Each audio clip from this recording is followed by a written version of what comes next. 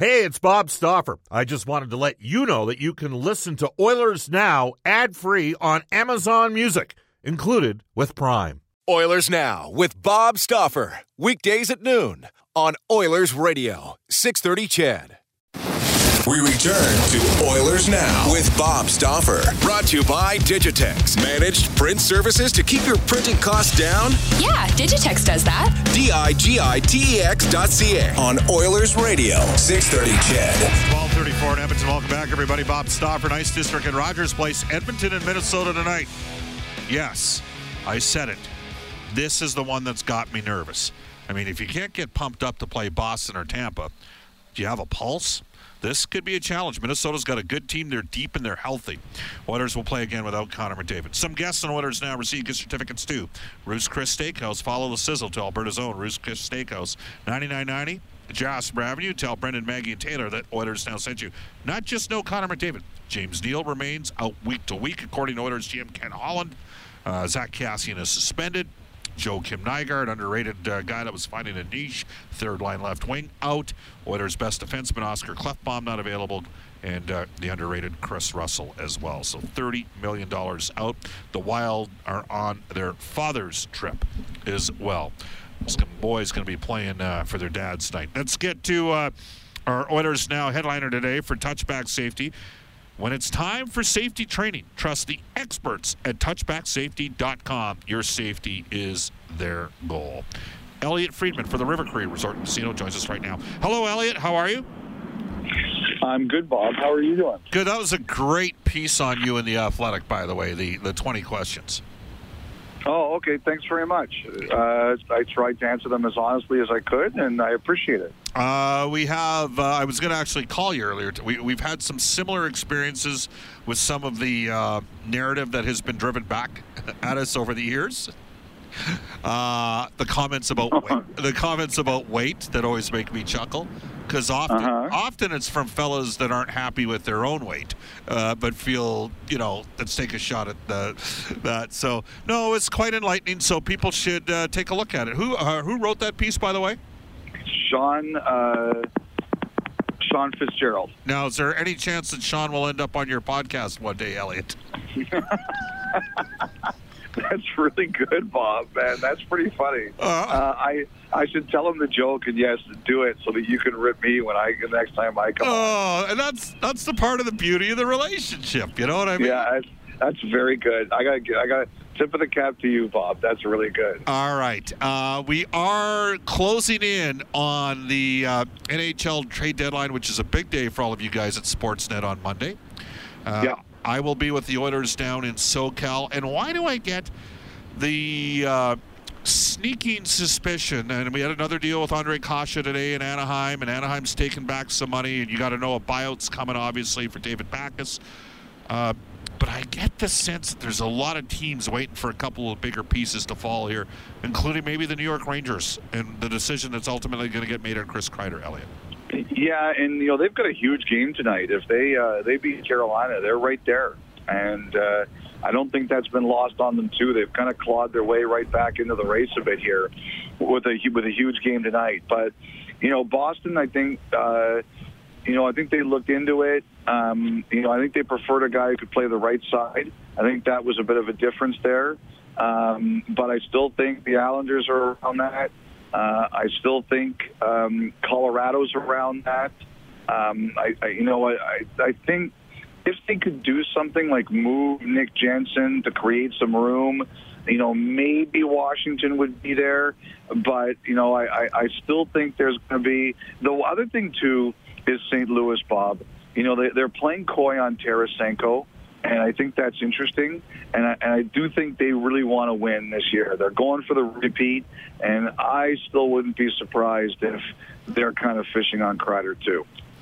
And then we're going to have, obviously, an effect that takes place after. What percentage do you think Kreider ends up getting traded here, Elliot? Above 50. But, I do think they're going to try to sign him. But I would say it's above. I'd say more likely trade than re-sign right now. Okay. Jean-Gabriel Pageau out of Ottawa. Late move by Pierre Dorion to get him signed? You know, I've heard a couple of interesting things here. I've had guys tell me they think Pajot wants to stay. I've also heard guys tell me that they think the market on him has been a little softer than people would have, than Ottawa would have liked. And sometimes you wonder how much of that at this time of year is BS and how much of that is a leverage play and how much of that is truth. You know, Ottawa's history is to do it this way. They did it last year with Mark Stone. They waited until late to really talk to him, and then they ended up trading him. I think the biggest thing is, what kind of offer does Ottawa make? You know, I know one team that negotiated, one agent that negotiated in the past says that one thing Ottawa did once was they backloaded the deal, and that made him and his client worry that he might get traded before it really kicked in. So I think there's that is kind of part of the problem there. But I do think they'll take a run, and we'll see what Pajot says. If he really wants to stay, he probably stays the number that Ottawa finds very comfortable. So we're talking fives? I don't even know. Like, you know, I mean, could it be less? I don't know. 4.5, 5, probably. Yeah. Well, they're an interesting organization. They got a lot of young talent. Like, it's interesting. I heard somebody on NHL radio the other day from Ottawa, and they were talking about the potential of Logan Brown and Norris being first and second line centers in the NHL. And all I'm thinking is, you know, usually if you're going to be a top 6 center in the NHL, you're maybe spending half a year in the American. Often it's guys that are, you know, top 5 overall picks. I'm thinking that might be a little bit wishful thinking. But they could theoretically, Elliot, end up with 2 of the top 5 overall picks, couldn't they? Yes, they could. They got theirs and they got San Jose's. And I think that's one of the things Ottawa's looked at here. You know, I think the number 1 prospect is Batherson. I think Norris is number 2. They called him up. Looks like he's going to play against Montreal tomorrow. You know, one of the things Ottawa has made very clear is that nobody that they think is a legit prospect is getting blocked.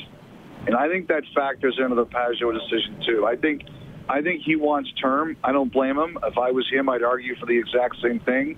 And I think Ottawa could be sitting here saying, we don't know how much term we want to give up to block guys.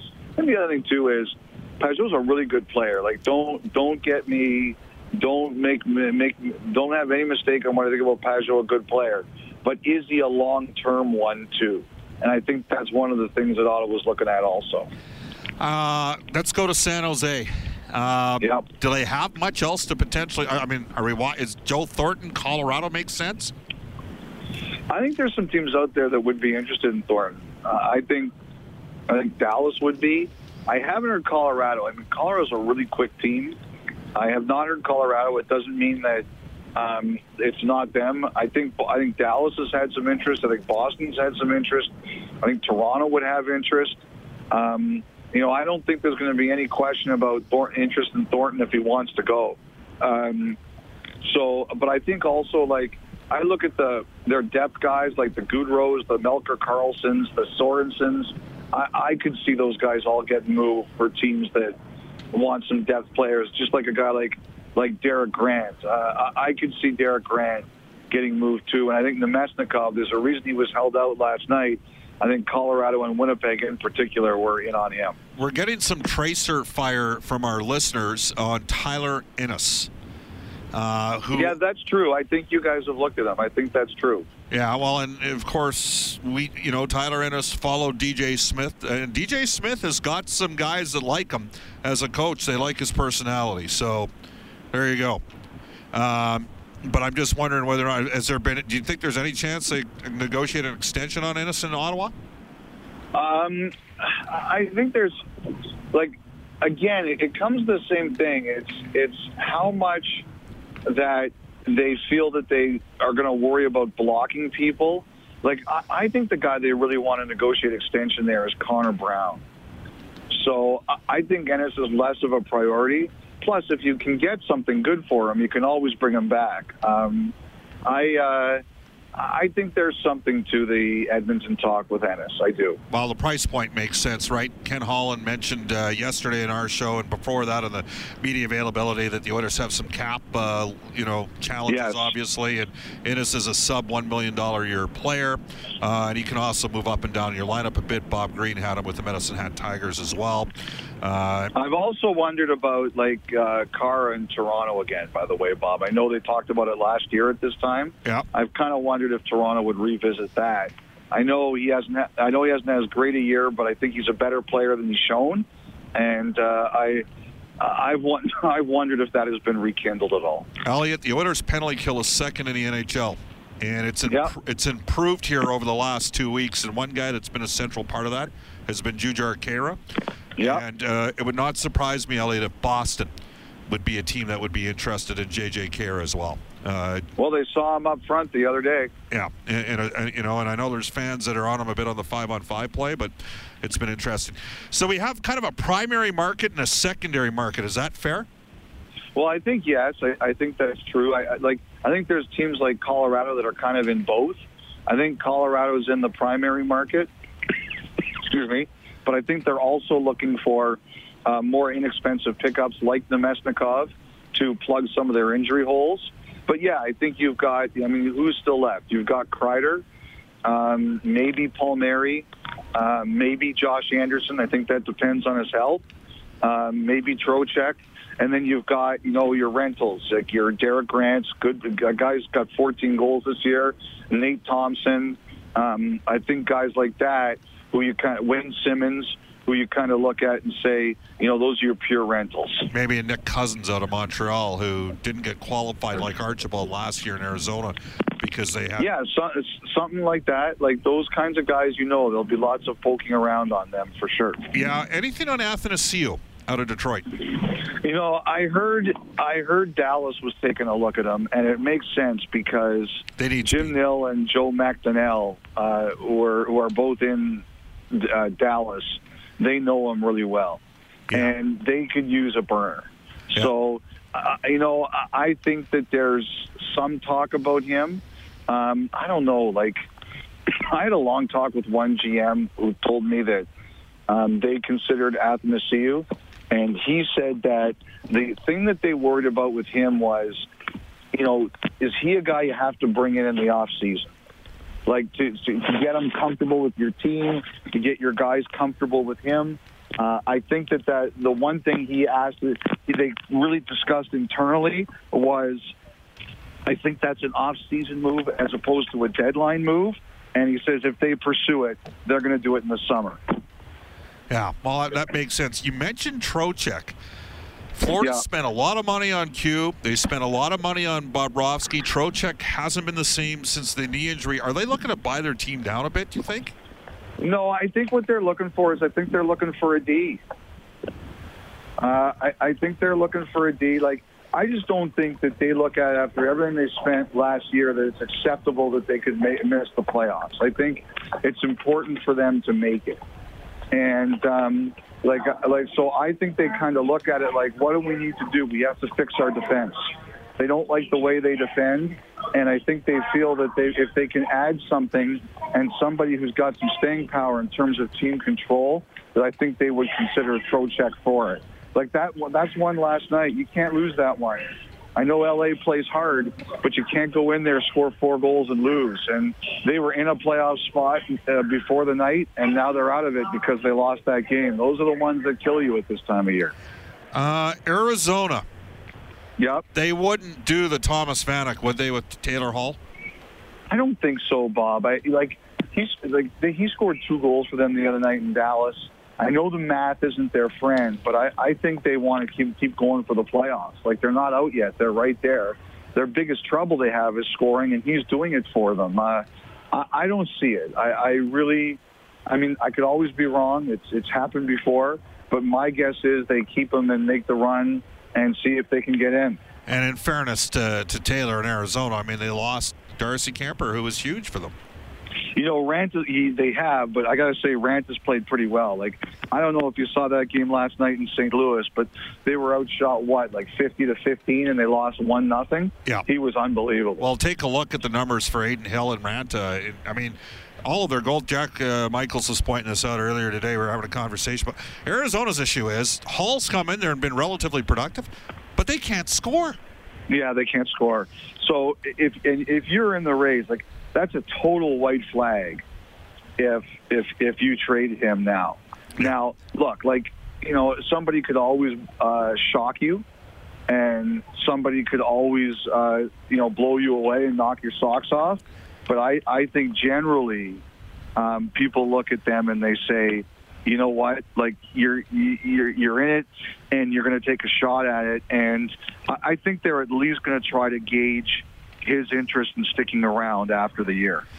Elliot, the Edmonton Oilers have gone 3-1-1 without Connor McDavid in the lineup. Leon Draisaitl has an 11-point lead in the NHL scoring race.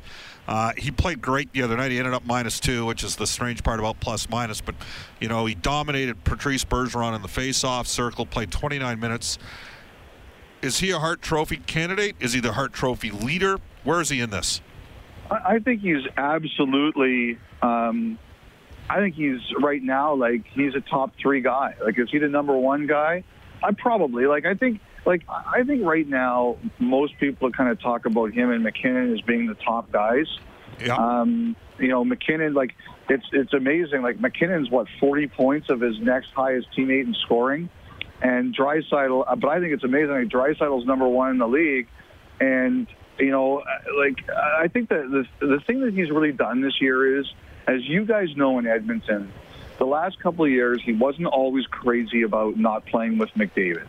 And I think everybody felt that it had to change in order for it to work, right? And this year, he's had his own line, and, McDavid obviously hasn't played lately, and you guys are really good. And I think that has helped change the narrative around him.